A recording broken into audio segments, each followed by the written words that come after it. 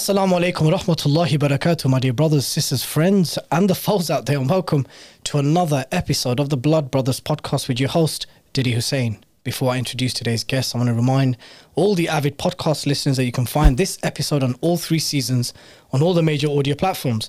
If you're tuning in via YouTube, don't be cheeky. Remember to click subscribe to the 5 Pillars YouTube channel.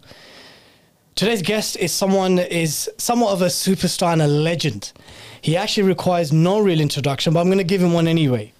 He is an erudite academic, writer, activist, someone with a very interesting story and a legal case to talk to us about. And that's none other than the legendary Dr. David Miller. David, Hello. welcome. How are you? Salam. Welcome, I'm salam. well. You outdressed me. I wore jeans for you and you rocked up in a blazer and a tie. It's always going to be the way. I'm sorry. How's things? Fine. Things are, splendid, notwithstanding the awful state of the world. There's lots for us to talk about because there's the whole personal case, the legal case that's ongoing. The background to that. Your recent trip to Turkey. Lots for us to cover. Because a lot of today's podcast is going to be around Zionism. Yeah. Its militaristic form in the occupied lands and its nefarious ideological tentacles of influence here and across Western governments. I want to just get your thoughts on the following organizations and what you know of them. Board of Deputies. You're going to take them one at a time? Yeah. I want you to tell me about the Board of Deputies. So the Board of Deputies, of course, is an organisation with pretensions to having a democratic structure, which is elected from synagogues, from mainstream synagogues mainly, and which used to be anti-Zionist. In the 1940s, the Zionists took it over, and since then it's been pro-Zionist in favour of the establishment of a Jewish state in Palestine. And of course, today it's a fairly rabid pro-Zionist organisation. It reports in its annual reports and accounts, which you can view online, that it works closely with the Israeli Prime Minister's office, with the IDF spokesman's office, and with a whole list of other Zionist organisations. It claims to be just there to represent Jews, but of course it's there to promote Israel, and that's its function. But the other thing I'd say about it, though, thinking about this in terms of what the Zionist movement is that this is an organisation which has some 200 odd members, okay? And there are other Zionist organisations which have lots of members, the Jewish Leadership Council or the Zionist Federation. And if you put all those organisations together, you have hundreds of Zionist organisations in the UK, which I think many people don't appreciate. Community Security Trust. The Community Security Trust is, of course, an organisation which first complained about me many years ago, but in terms of the story of me being sacked, they were the ones who initiated the complaint back in 2019, which in 2021 saw me sacked. We'll come back to that. It's an organisation which was set up by a guy called Gerald Ronson, who runs a company called Rontech. They have 265 SO and BP service stations up and down the country. I don't see that on the BDS list, and it should be. And so he's a guy who comes from a kind of slightly dodgy background. In the 1960s, he was the money man behind this supposed anti-fascist group, which was in reality a revisionist Zionist organisation, which went on to form various other organisations like Searchlight, for example, and then the CST was formed in 1994. It says it's there to protect Jews from anti-Semitism, right? That's what it says it does. Of course, what it does is run point for the Israeli government and deliberately confuses people about the difference between anti-Zionism and anti-Semitism in direct alliance with the Zionist entity itself. The Jewish Chronicle. The Jewish Chronicle is the main Zionist newspaper in the country. There are others, but it's the main one. And it's been like that for a long time. I've been writing something on this. I haven't published it yet. But if you go back into the history, it was quite Zionist, and it became more kind of liberal socialist Zionist, well, Labour Zionist, I suppose is the term. But more recently, it's been taken over by this kind of far-right phalanx of people who saved it from going bust. And it's run by this guy called Robbie Gibb, who is the sole director of the company.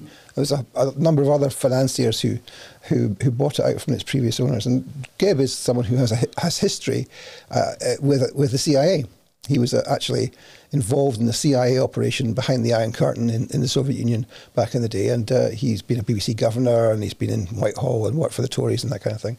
But it's an organisation which is set up to libel the pro-Palestine movement, anyone on the left who would criticise Israel. And of course, it's got the largest number of libel cases it's lost, I think, of any member of the of IPSO, the Independent Press Monitoring Organisation. So it's there to attack anyone, Muslim, non-Muslim, who is interested in criticising Israel. A new organisation that's emerged, or at least they've come onto the radar recently, and they're very active on Twitter. It's called Campaign Against Antisemitism. Yeah, this was set up just before Corbyn was elected as leader of the Labour Party, and it was effectively set up by Israel. It was funded in the early days by the Jewish National Fund, which is a formal part of the Zionist movement in the UK, and its purpose is to defame pro-Palestine campaigners and to have them sacked from their jobs, and it's done that very effectively. There are campaigns against its registration at the Charity Commission, which have so far been unsuccessful. But it's a very unusual organisation in the sense that I'm not aware of any other organisations which have a dispensation at Companies House not to name the directors of the organisation. And so that's a pretty incredible level of secrecy. But as a result of our research, we found out that it's been essentially funded to a large degree by the Jewish National Fund. Not naming a director on Companies House, surely that would have happened through a special request of some sort. That's right, yeah. Bonkers. Well, and it's the same with the Charity Commission. So the CST it has a dispensation not to name its trustees at the Charity Commission, but it doesn't have that dispensation at Companies House, so that it's the CST support trustee is the company, and you can find out its directors from there. But the CAA does have that dispensation, and of course it means that you can't hold them to account, and you can't also find out the extent to which they have conflicts of interest or that they're funding each other. And so, for example, one of the directors we know is a guy called Daniel Allington, who is an academic and who also poses as being an independent academic commissioned by the CAA to do dodgy research saying that everyone's anti-Semitic.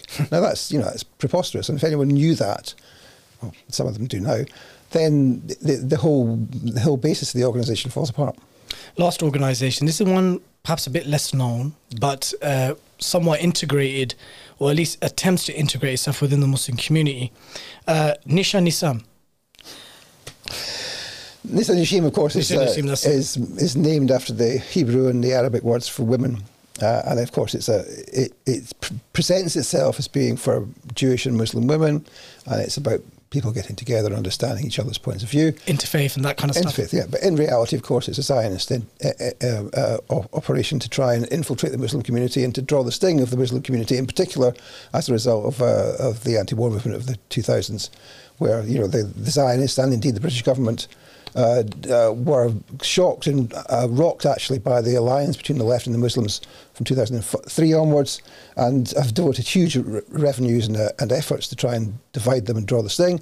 Nisa Nishim is simply one of those organisations which claims things about its origins which are simply untrue. It was birthed by the Board of Deputies, so you can tell it's a Zionist organisation. Let's start with your case. 2021.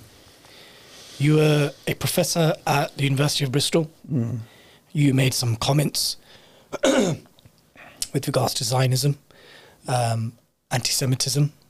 What were the exact comments in question that led to the initial firing? Well, I mean, this is a 3-year story. So I started at Bristol. Give us some snapshots. I started at Bristol in September 2018. I won't take too long. And in February 2019, I gave a lecture on Islamophobia, where for, 3-4 minutes, and you can tell exactly how long it was because the Jewish News leaked a recording of me talking about the Zionist movement, where I talk about the role of the Zionist movement in promoting and spreading Islamophobia. Now, this is research which we had carried out, especially starting off with the Henry Jackson Society, well-known Islamophobic think tank, and we'd looked at the top 13 funders that we could find evidence of, and 12 of the 13 turned out to be Zionist foundations run by Zionist families, rich Zionist business people.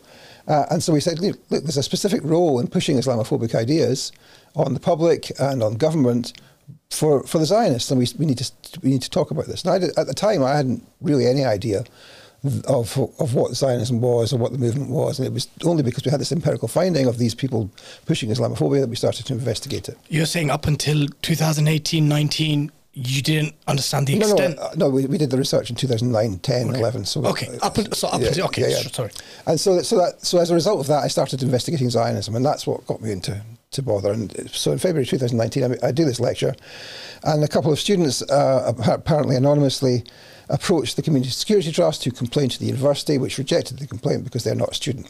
So the CST immediately got onto the Union of Jewish Students in London, the umbrella body, and they then recruited the president of the Bristol Jewish Society, which of course is a formal member of the UJS, and as a result of that is a formal member of the Zionist movement because they're affiliated. Very coordinated. They're coordinated, yeah. And so they submitted this complaint. The complaint was only accepted from the president of the Bristol Jewish Society because she was a student. Not my student, never been to any of my lectures, and she admitted in the investigation she'd never even spoken to anyone who'd been to my lectures, right? So she had no idea. But so she submitted this complaint. They rejected it. The internal system rejected it and said there was no case to answer, that I wasn't anti-Semitic. And then she complained about that, and she was trying to appeal that. And the university, but she said, the problem was that they hadn't considered her complaint under the IHRA, because Bristol at that point didn't have the IHRA. So the university went back to her and said, well, we're thinking about bringing it in, so how about if you pause your complaint until we decide whether to change the rules or not? And she said, oh yes, thank you very much. And then they lobbied for that. They changed the rules in December 2000. Adopted the IHRA definition. Yeah. And then in January 2020, they appointed a QC, now a KC, to investigate the complaint under the new rules, of course, which is completely a matter of not of natural justice. And this QC investigated the issue. Took about a year for that to happen. In December that year, the report was issued. Well, sorry, the report wasn't issued. The report was finished, which concluded that there wasn't a single thing I'd ever said. I mean, and they looked at lots of stuff that was in any way anti-Semitic. So there was no case to answer. So I was like, well, great. And the university refused to publish this, and I was still getting attacked. Why did they refuse to publish it? I mean, they refused to publish it, I think, because they would have been attacked more by the Zionists. To try keeping it quiet? I think that's... they were absolutely trying to keep it quiet. I don't know what was in their mind. I mean, it's very difficult to work out what was in their mind. Anyhow, so I was cleared of all charges. I was given a letter saying, there's no case to answer, we've got nothing to suggest, you don't have to moderate anything you say, there's no requirements. 6 weeks later, I go on this Labour Against the Witch Hunt political meeting Saturday afternoon, out of work, talk about the Zionist attack on higher education. And in the course of those comments, of course, I say, well, as some of you will know, I've been attacked and complained about, that's the words I used, by the president of the Union of Jewish Students and the president of the Bristol Jewish Society, and et cetera, et cetera. I didn't even say that the complaint was manifestly hopeless, which is what the QC had said about it. And as a result of that, saying that simple statement, there was a massive outcry, and people called for me to be sacked. Zionist professors in my university wrote to the university demanding I be sacked. Over 100 members of the House of Lords and House of Commons wrote to the university demanding I be sacked. Something like 25 or 30 different Zionist organisations wrote to the university, etc., etc. Some funding agencies, some Zionist foundations which gave money to the university threatened to pull the money if they didn't sack me, etc. So there was a huge campaign against me. There was no complaint against me. No one made a formal complaint. Not a single student made a complaint. Just pressure to sack you. Just pressure to sack me. So the university unilaterally had another investigation. But this time, they only gave the issue about anti-Semitism to the QC, who again concluded that I hadn't said a single thing which was anti-Semitic, etc. But they also had a retired professor investigate me who concluded that I had upset some students, and that probably wasn't a good thing. And then as a result of that, they sacked me. And that was in October 2021. What's the legal case right now? So I took an appeal with the university. They rejected it, and then I lodged an employment tribunal case in 2022 sometime, and it came to court on the 16th of October last year. So 9 days after the launch of Al-Aqsa Flood, right? And that was really very, very interesting in terms of what happened. And so we had several days in court. I was in the witness box for 2.5 days. The university had 4 witnesses. the university's witnesses essentially soiled themselves in court and more or less, admitted that I had been wrongfully dismissed because they didn't do a proper investigation. They didn't properly evaluate whether they could have given me any other measures apart from sacking. And they also admitted that although they had said I was sacked for upsetting students, not because I was anti-Zionist, they also both admitted, the investigator and the person who sacked me, that effectively that the reason I was sacked was because I had anti-Zionist views. If I'd been a Zionist and I'd said the same things about the students, you wouldn't have got sacked. I wouldn't have been sacked. They admitted this in court. And so we're now at the stage of waiting for the judgment. So the university's witnesses made a very, very bad job of what was happening, as did the council and the legal team for the university. We're waiting now for the judge and the panel. There are two other lay people on the panel, one a trade union rep and one a boss's rep. And we're waiting for that judgment. It probably will come at the beginning of February, I would think. It's a huge milestone case. Well, it's a milestone. Because it will set a precedent either way. It's a milestone, not in the sense of whether I was wrongfully dismissed, right? It's a milestone in terms of the question of my anti-Zionist beliefs, because that's a key second element of the case. I'm saying that I was sacked because I was an anti-Zionist and because I manifested the beliefs of being an anti-Zionist, which is contrary to the Equality Act 2010, where beliefs are protected. And beliefs are protected so long as they were, this is the technical language, worthy of respect in a democratic society. And for your views to be not worthy of respect in a democratic society, the test is, are they akin to Nazism? So the university's case in the end was that my views were akin to Nazism. And that was a terrible mistake for the university because they couldn't establish any such thing. It was manifestly ridiculous. And so we're at the position where it's a test case because the court will have to declare whether anti-Zionist views of the sort which I advanced are protected under law, which would mean it would be illegal to sack people for being anti-Zionist. And that would be a precedent for everybody else. Let's look at the implications for many what it exposed. The whole anti-Semitism, anti-Zionism, IHRA. Why is there such an intentional muddling and synonymity to both from the Zionists? Why is it that they weaponize anti-Semitism for any criticism against the occupying Zionist entity? Why has that become the case? Why is it the same thing? And why is that enshrined in IHRA? Who put IHRA together, by the way, David? Who put that together? I can tell you. Who put that together? Do tell. Well, the reason why they do it is because it's difficult to justify genocide. And when I say it's difficult to justify genocide, I don't mean since Al-Aqsa flood in October the 7th. I mean from the beginning. Zionism has always been a genocidal racist ideology which seeks to establish a Jewish state by specifically displacing or killing the indigenous inhabitants of Palestine. So in order to justify that in a world where there's a convention against genocide, where people think racism is a bad thing in general, they've got to find a way to undermine the idea that they're racists. And of course what they do is they say that anyone who criticises them is themselves racist against the Jews. So that they have to blur the distinction between anti-Semitism, racism against the Jews, and anti-Zionism, which of course is an anti-racist position. Now, where did it come from?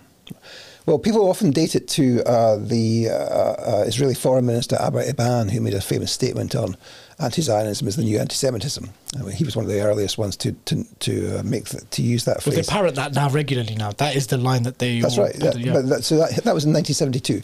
There's a book in 1974 called The New Anti-Semitism, published in the US, published by an organisation called the Anti-Defamation League, which is, of course, the US equivalent of the CST, which exists to blur the distinction between anti-Semitism and anti-Zionism, and they started with the notion of new anti-Semitism in 74. But to be fair, they had been doing this for decades before that. And if you look at the now declassified FBI files on the ADL, you can see they were doing it against Arab Americans in the 1940s before the creation of Israel. Wow. Right?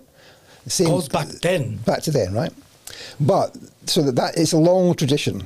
But especially since 1967, and that's why Abba Eban does it in 72, they've tried to raise this thing. But the newest wave of the new anti-Semitism, it starts around 2000. And they create this thing called the Global Forum for Countering Antisemitism. It started by this guy called Anatoly Sharansky, of course, Judaized and Hebrewized his name to Nathan Sharansky, became an ultra-settler supporter when he moved from the Soviet Union to Israel. And this Global Forum was dedicated to setting up the idea that there was a new anti-Semitism. So they as a result of that, they drew out this new definition, working definition of anti-Semitism, which they had adopted, or at least posted on the website of the European Union Monitoring Centre for Against Xenophobia in 2002, right? But then there was some challenge against this. People say, well, this is ridiculous. This is blurring together two different things. And eventually the EUMC, when it became the Fundamental Rights Agency of the EU, dropped it. And this is around about, I think, 2010 or 11, sometime around that period. As a result, they didn't have anything. And so the Global Forum on Countering Anti-Semitism decides in around 2013 or 14 that they've got to find another place to lodge this definition. And the place that they find is the International Holocaust Remembrance Alliance, which of course adopts it in 2016, just the year after Jeremy Corbyn is elected as the leader of the Labour Party in the UK. So that's the weapon. The weapon is the IHRA, which blurs together Israel and racism against the Jews, which are, of course, entirely separate things. And they then have that weapon, which they can then bludgeon trade unions and academics and journalists and Muslims and anyone else who gets in the way and say that they're actually racist, when, of course, what's being said is that Israel is a racist settler state and should be constrained, some people say, or abolished as is a sensible position.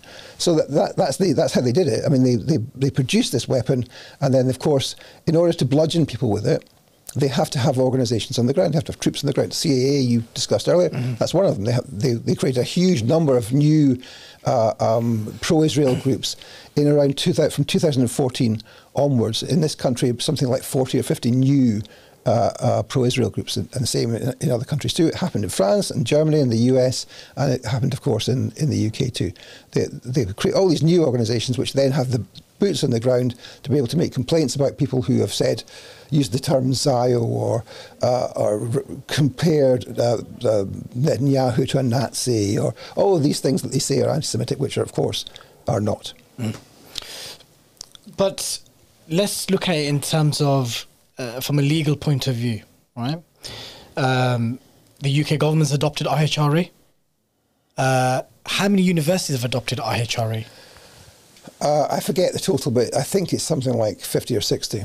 Okay, so not all of them, but not all of them yet. Do you see more universities adopting this? Well, look, we're reaching something of a crunch point. I mean, the UCL, I think, was the university which rejected it, which adopted it and then rejected it, and some have not adopted it, and we're going to reach a point where it's going to be rejected by a lot of organisations, because we're reaching, the point where the accusation of anti-Semitism has no power anymore. And it's become a joke, hasn't it, David? It's always been a joke, but it's increasingly being seen as a joke. I mean, its power came from the way in which people genuflected before it, or showed obeisance to it, or were intimidated by it. And there are fewer and fewer people being intimidated now, and more people saying, this is genocide, and it's not racist to say it.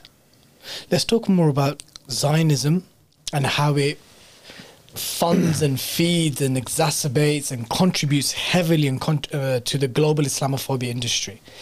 Now, as a Muslim, and as a Muslim outlet and a Muslim platform, I get that the Palestinian cause for liberation, the Palestinian struggle for freedom, it's one for people of justice, one for people of conscience. It transcends races, religions, all of that. I accept that. But for the Muslims, there is no other reason except for the guy in Indonesia, to the guy in Morocco, to the guy in Dagestan, to the guy in Tanzania, to care for the cause of Palestine, except that it has a religious significance to it.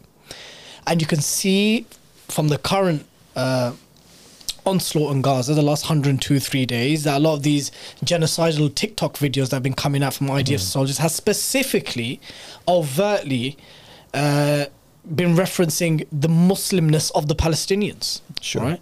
How has Zionism or the Zionist movement contributed towards the global Islamophobia industry? Well, I mean, as I said before, this is how we got into this, by saying, look, here's the Henry Jackson Society. It's pushing Islamophobic ideas. It's pushing these ideas about Muslim extremism and the way in which Muslims behave in such a way which is threatening to Western values or whatever. And that's Islamophobia.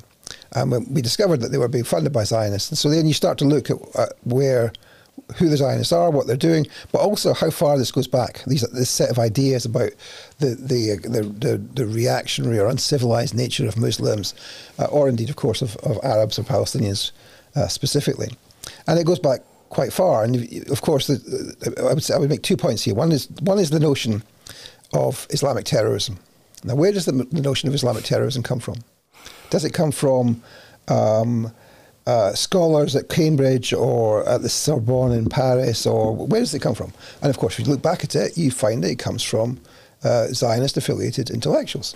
And one of the earliest places it comes from is two conferences run by a certain person called Benjamin Netanyahu in 1979 and 1984 on terrorism. I think the second book, the volume from the second conference, was called Terrorism, How the West Can Win. The first one's held in Jerusalem, the second one's held in, I think, in DC. And in 1980, there's no mention of Islamic terrorism. In 1984, there's a whole panel on Islamic terrorism, which is the new threat. And of course, what's happening here is there's a move from saying the biggest threat to the West is not the Soviets anymore. It's the Islamists. It's the Muslims. No, let's come back to Islamists, right? It's the Muslims. Muslim terrorism, Islamic terrorism. They don't talk about it. But they do this, isn't it? They would never say there's a Muslim problem. They'll oh, no, they did at the time. Did they? Yeah, in that book. I mean, the guy who chaired the session is a guy called Bernard Lewis, right? Famous former British intelligence officer, yep. But, out and out Zionist. And some other people around him who were referred to as the Gang of Four, because each one hated Muslims more than the last one. And so that's the origin of that, and that becomes a dominant thing, the idea of some form of political violence which is specifically Muslim. It's because they have these backward ideas. And, I studied... they want a caliphate, they want that Sharia law. All that stuff. But they want to rule the world, and black flags and all of that. And they've got beards and all that stuff. Oh, right? yeah, and so it was very familiar to me, because I studied the conflict in the north of Ireland, right? Yeah. So it was like, these Catholics, they have these funny religious practices. They've got the Republican beard. And it's all the same stuff, right? This is the Irish are bad, etc. So they have this stuff, right? And that specific form of Islamic terrorism is completely different to the Red Army faction or the Brigata Rossi in Italy. It's totally different. It's not, And then also, of course, at the same time, roughly the same time, around about the late 70s, as a result partly of the Soviet intervention in Afghanistan and the CIA's support of the Mujahideen there, and also partly as a result of the role of the Muslim Brotherhood in Egypt. There you have this idea that there is something specifically Muslim about political opposition. And of course, they're talking about political Islam here, and they invent the word Islamist. Now, previously, there was a word Islamism, but it meant a scholar of Islam. Right, but from 79 onwards, they start to use the term Islamist for the first time, and they inflect the term Islamism into meaning the generalised threat that you get from Muslims. So the Salafists are the same as the Shia, as the Mujahideen in Afghanistan. They're all the same because they're Muslims, right? And it's a racist term. And so this again is pushed by people like Bernard Lewis. And I've done some research on this and the way in which it emerges. And you can see that it's something which comes from the Zionists, but there's also a specific input from French intellectuals who were involved in Afghanistan, in Egypt, and to some extent in Algeria, who pushed this idea as well. And some of them were as it turns out from my research, funded and published by the CIA. So there was a CIA involvement, but the Zionists were leading this. So the terms that we even think about Islam in the world are terms which are tainted by their origins in Zionist political propaganda. Would it be wrong for Muslims to adopt this type of language? It seems to me, yes. I know that some people do say that there's a positive identity in Islamist, but essentially what it means is that all Muslims are the same. And that so it crushes the differences between different sects. And so when you find Daesh or any other organisation fighting with another Muslim organisation, well, how do you analyse that with the term Islamist? You can't. So you need to be specific about this, right? You know, the term Islam is there similar connotations to the term jihadist from your research? Sure. I mean, of course, the term jihadist in Western discourse means violent Muslim, Islamist, blah, blah, blah, all the same stuff, of course. As every Muslim says, you know, jihad doesn't mean that, etc., etc. And of course, it flattens the whole, it puts the IRGC together with Daesh as being the same. And of course, they're opposed to each other. Resistance. I know you have certain positions and opinions on the issue of resistance.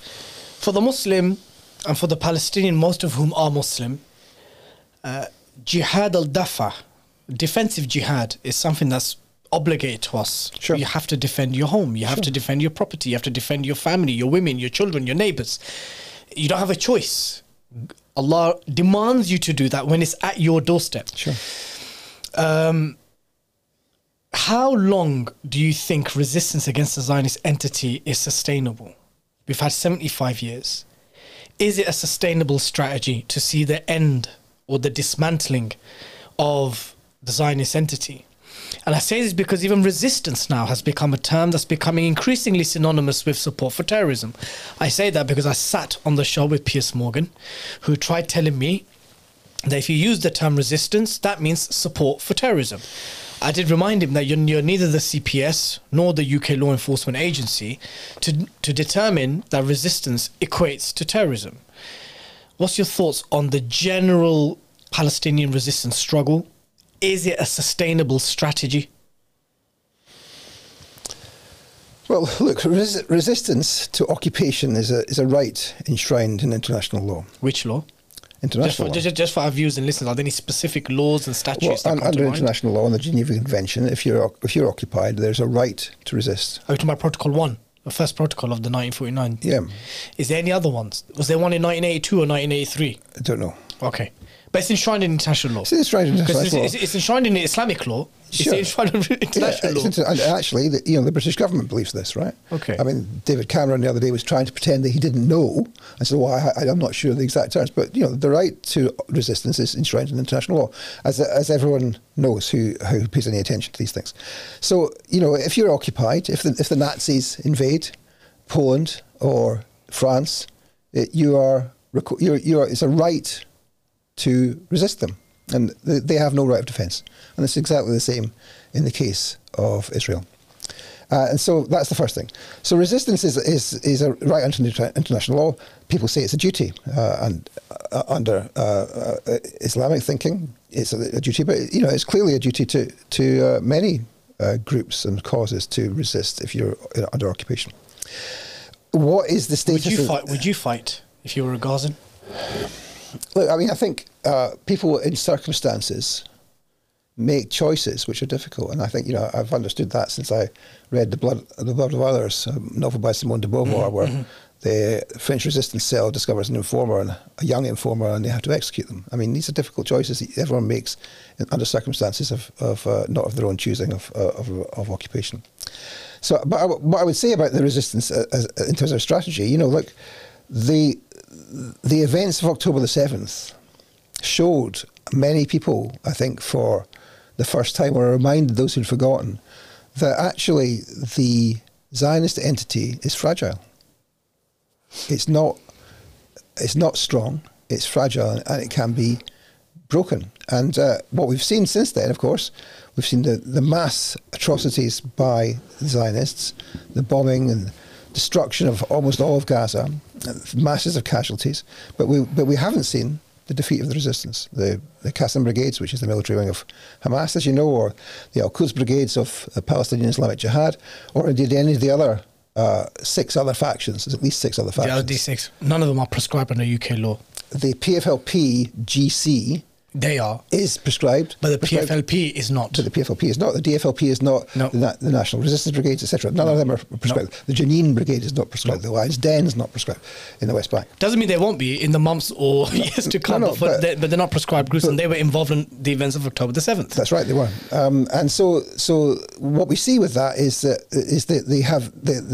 Israel has not managed to destroy the resistance in specifically in Gaza, that they remain strong, that they are killing large numbers of Israeli soldiers, which numbers of which are being denied and suppressed by Israel. Qassam Brigade's statement the other day, Abu Ubaidah said that they had destroyed 1,000 Israeli military vehicles. Now, that's probably true. And that's, of course, just the one front, the Gaza front. Right? And, of course, there are many other fronts, which I think people are not always aware about. So, of course, there's the front in the north with Hezbollah, which, of course, has cleared the 5-kilometre range from the border of all IDF personnel, and all settlers have left as well. And Hezbollah have taken a measured approach and not escalated unless there's been specific escalations against them. They've shown that they can destroy, in response to the assassination by Israel of Saleh al-Aruri in Beirut the other day, they destroyed the Israelis' most important air base, which provides air cover for the whole of the Mediterranean and most of West Asia. So there's that front. And of course there's the front in Iraq, the Islamic resistance in Iraq. 23 different factions, I think, people don't understand that, which has been attacking American bases in Iraq and indeed American bases in Syria, and also, of course, Israeli bases in the occupied Golan. And then, of course, we've got activities in Syria, and let's not forget, we can't forget the Ansar Allah movement in Yemen, who have closed the Red Sea to Zionist traffic, and now to US and UK traffic, which warranted airstrikes from the US and Britain and Bahrain and the Netherlands and Australia. Yeah. So we know that Western states can and do intervene. Of course, but the way that they did the intervention shows that they're scared, right? They know that they know perfectly well, not just that Ansar Allah have Iranian-provided weapons, but also that they have weapons that they capture from the Saudis, which, of course, most of which would be made for British or American. In America and Britain. Yeah. So they know perfectly well that, should they wish to, Ansar Allah can sink large numbers of American boats. And do you think that's the case? Absolutely. Absolutely. They've got the weaponry to do it. And these are floating targets. And so the Americans think these are there to project US power, but actually, in the modern day with drones and everything, these are simply floating targets. They're sitting targets, yeah. Yeah, sitting in the sea, waiting to be hit. And can we imagine the horror of Ansar Allah sinking 1, 2, 3, 4, 5 American boats? Now, that's why the Americans rang them up and said, hey guys, we're about to bomb you, so you might want to clear your bases. And that's what they did, and that's why there was 5 casualties only, and nothing of note was destroyed. The Americans say, oh, we've destroyed 30% of their capability. No, they haven't. So the resistance, it's called the resistance axis, is very strong. Now, when I say the resistance axis, I'm not just meaning all of these organisations together, a term which I'm giving to them. This is something which they think of themselves as being part of, and which is coordinated. So that in 2021, when there was an attack on Gaza, the actions of the resistance, meaning all of the factions in Gaza, and indeed Hezbollah and some of the Iraqi factions, were coordinated by Hezbollah, all the Palestinian factions, and the IRGC from Iran in an operations room in Beirut. There's daily coordination on that basis. And Aruri, of course, was in those operation rooms to direct the operation. So this is an actual functioning alliance, even if there's not a formal treaties on it, which is actually stretching not just the Zionist entity, but also US imperialism. People who'll be watching this, especially fellow white non-Muslims that are from your stripes and colours, they'll be like, this guy sounds like a freaking traitor. He should be tried for treason. Here they are sitting, talking about attacking US ships and British ships, and they don't seem that affected by it. What do we say to the good people of Britain and Europe in trying to explain and contextualise what's happening in the region? Look, I mean, we meaning the British military and the British political establishment are on the wrong side in these issues. And, you know, it's perfectly plain that the vast majority of people in this country support the Palestinians. And that's, ever more so as a result of the mask slipping after October the 7th. You know, that I've been banging on about Zionism for a long time. And people look at me and they're like, he's maybe a bit, That was only a couple of years ago. Yeah, and he's maybe got a bit into this, and maybe he's exaggerating a little bit, or maybe they're not as bad as he says. Maybe there's some nice Zionists. And then now they see October the 7th and they're like, oh my God, you were right. And I've had this experience. Have you had those phone calls and conversations? Yeah, and I've spoken to many other people who've also had the same things of them being told by their friends, don't talk about this anymore. And now they're going, you were right. I didn't realise. What are they doing? And you say, look, it's a genocidal ideology. It was genocidal in 1948, and indeed before that, when they started to do the settlements and they started to execute and kill Palestinians, and of course British soldiers, and the blowing up of the King David Hotel. And let's remember, people don't remember this, that the Stern Gang and the Irgun had active cells in the UK. They invented the book bomb. They killed a guy who was the brother of a British military officer by sending him a bomb in a hollowed out copy of Shakespeare's plays. They invented the book bomb, and that was in the 1940s. People understood then. I mean, when I say people, I mean MI5 understood then that this was a hostile foreign terrorist organisation. And then when Mossad penetrated the Joint Intelligence Organisation of British Intelligence in the early 1950s. It's stuff documented. Yeah, MI5's records have been declassified, and it's even in the Jewish Chronicle. and MI5 concluded, now we understand that Israel is a hostile foreign state. And of course it is. And even if Israel is an ally of the US and UK, a frenemy as the term has it, they have also, all the way through this period, seen it as their right to subvert the US and the UK. That's why, of course, they stole the nuclear secrets from the US, and Jonathan Pollard went to jail for it, and then he was pardoned, and then his recruiter from Mossad was pardoned by Donald Trump. So there's a whole story here. Why does Britain and America accept it? Why do they accept these violations? Because off camera, I was telling you about how I'm having interesting conversations with those who would be traditionally pro-Israel. Elements of the far right who would traditionally be against anything brown and Muslim. But a lot of these people are waking up and they're asking the right questions. And one of the things that the main focus seems to be, the crack that's emerging amongst the right, is that why does a foreign country like Israel, a foreign entity like Israel, have such nefarious tentacles of influence in our policy-making decisions? Will that ever change, David? Well, that crack is certainly something which is there. And of course, at the same time, some of the people on the right are saying, maybe we got the Muslims wrong. And they're not all saying that, as you were saying about some of them, but some of them are saying, maybe we got the Muslims wrong. It was in Istanbul the other day, and and this is a thing I've recognised quite a lot recently. So the Russian journalist was chairing the session I did a talk at, and she gets up and she says, I'm Orthodox, and the Orthodox and the Muslims should be together. And that's now a common sense on parts of the right. Yep. Yes, the Slavic right and the Orthodox Christians, but also on the right in the US, some of the Christians in the US are taking similar sorts of positions, and that's kind of quite interesting and new. So people on the right appearing on pro-Palestine demonstrations, that didn't happen in the 80s, right? It's happening now, and that's really very interesting. But so what we see is the falling away of the ideological supports for Zionism. And of course that means it's weaker and weaker, and it means that whether it can survive is now an open question in a way it wasn't before October the 7th. What's your thoughts on the position that the Zionist entity will only cease to exist, or only will realistically start dismantling, but it's intrinsically linked to the downfall of the US? Do you think those two things are linked? So the decline of the US as a global superpower, it still is the global superpower, but there's definitely competing forces now in China and Russia and so forth. Do you think the downfall of the Zionist entity is linked to the decline or downfall of the US imperial empire?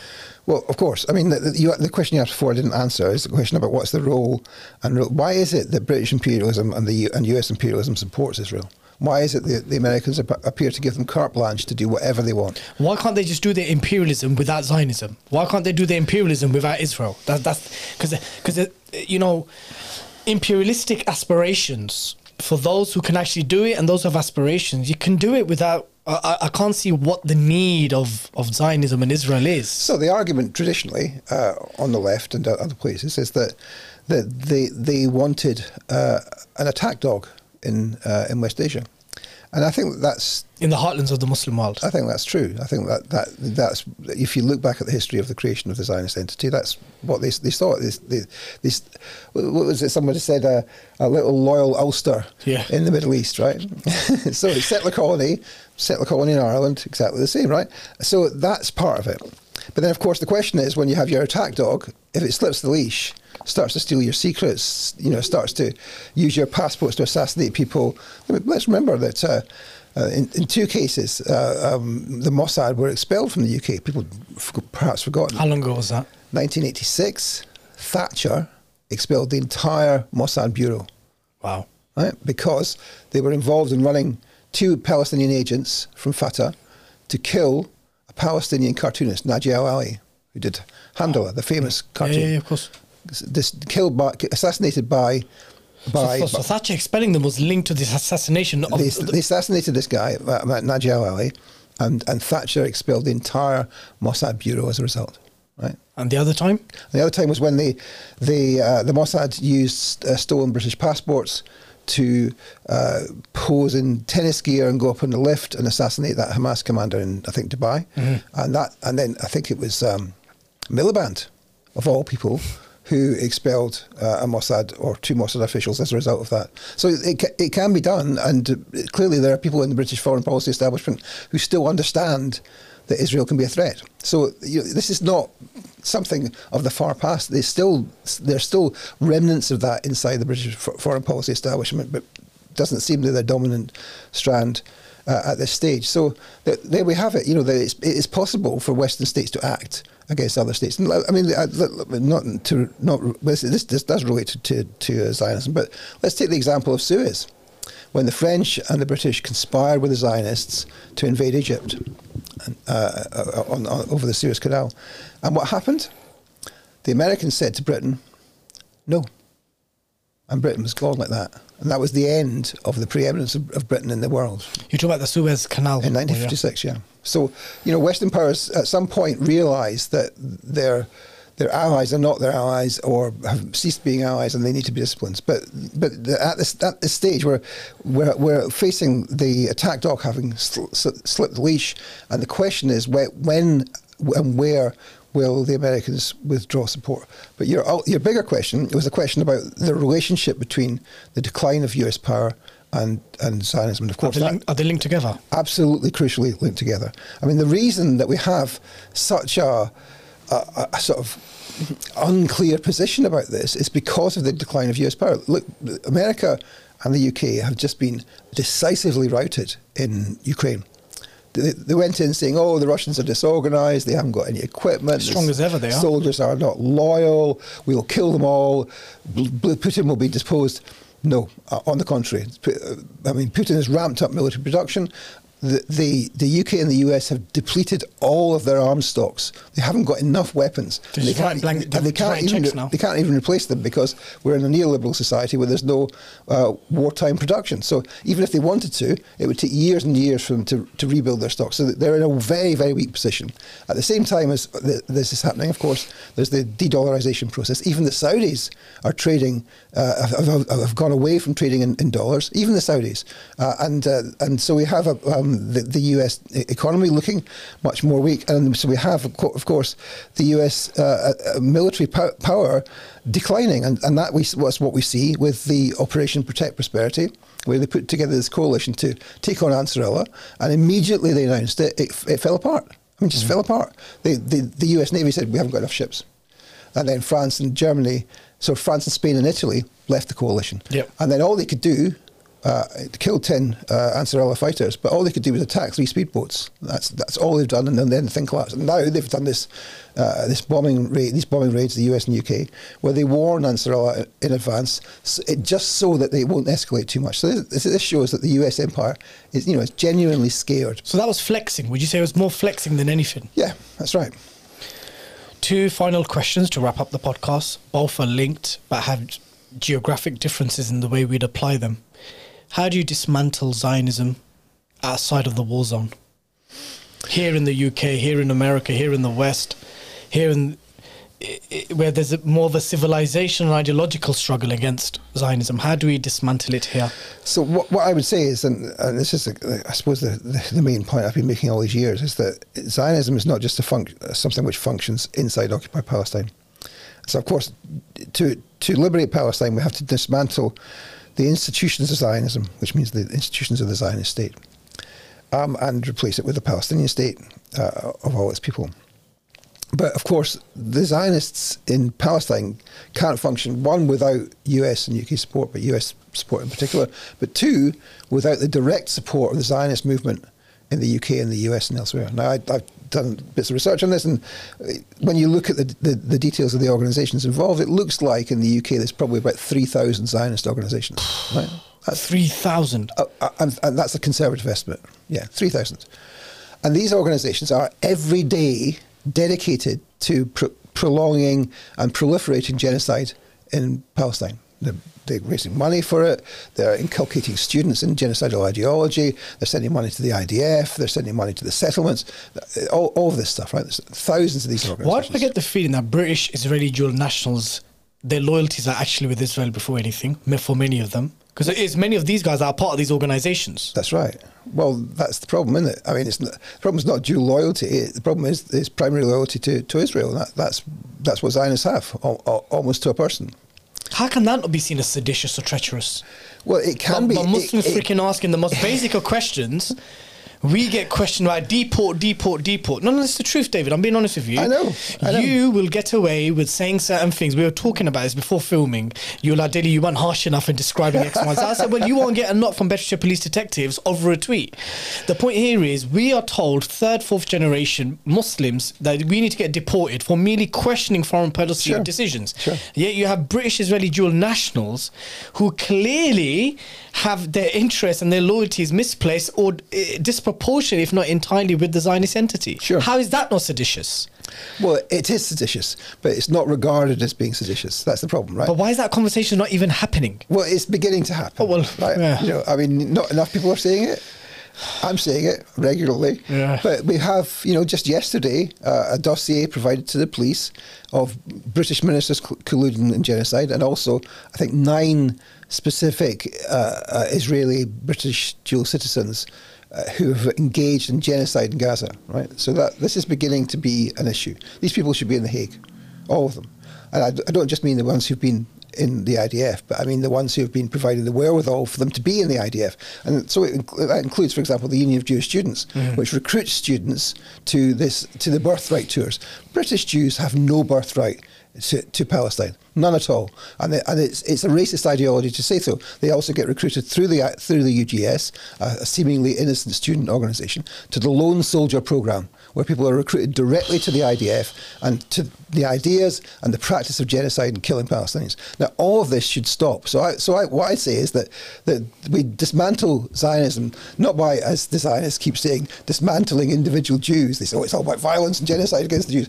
Rubbish. It's about dismantling organisations. So either these organisations cease to exist, we stop those organisations existing, or we can go through a de-Zionisation process. It would be perfectly easy for the Union of Jewish Students to de-Zionize. Take out the 2 clauses. Mohammed Kurd got in trouble for using de-Zionize. Not that we give a damn. That's fine. Take out the 2 clauses in their constitution, which mention being pro-Israel, and disaffiliate from the World Zionist Organization, and that probably by itself would be enough. But that would send a shattering blow through the whole Zionist movement to say that actually we think that Zionism is a racist ideology, we're opposed to racism, and so you have to de-Zionize or your organizations will be shut down. And that's of course what we thought we were doing, or at least it was claimed was being done at the end of the Second World War. We had a denazification program. It's exactly the same. And of course we discovered since then that process didn't really happen with any real force. Yeah. War zone.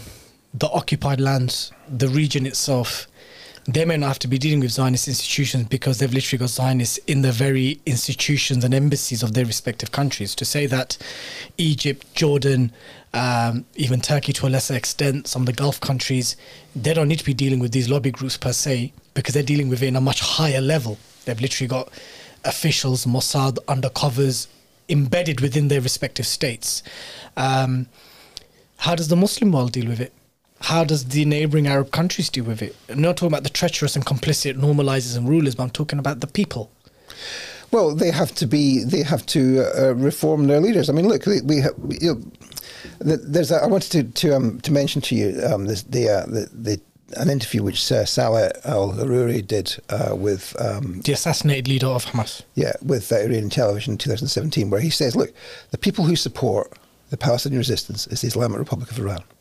And people should be clear about that. They are supporting the Palestinian resistance, and they are the main supporters of the Palestinian resistance. And that remains the case today. Right? What do you say to those Sunnis who haven't forgotten what's happened in Syria, though? Well, I say that because that's the discomfort that we have with Iran. Sure. Okay, so my best, most kind of friendly way of putting this is to say, get over it. Look, I have a completely different understanding of what happened in Syria than you do, right? Sure. But you know, the main enemy is not Assad, it's the Zionists. And let's fight about Assad later if you want, right? But we don't need to fight about Assad just now. We need to fight the Zionists. They're the main enemy, and their main support is US imperialism. So let's be clear. You know, we shouldn't have grudging. I'm sorry, I'm speaking as if I'm a Muslim now. There shouldn't be grudging alliances between Sunni and Shia, or between different parts of Shiism and different parts of Sunnism. There should be wholehearted brotherly alliances to get rid of the Zionists. It's the main threat to world peace. Do you understand the caution, though? Of course, I understand. Do you understand the caution and distrust? But we're in a different place. Look, Qassam, all the way through this, they didn't fall out with Iran over Syria. All the way through this. Hamas in Qatar might have done so, but Qassam didn't. So let's look to the Palestinian resistance. They are leading the resistance. So you have the position, let's not criticise and hate on those who the resistance aren't criticising and is that what you're basically saying? I think, look, in any national liberation struggle, there has to be a certain humility before those who are at the sharp end of resistance. That's what I would say.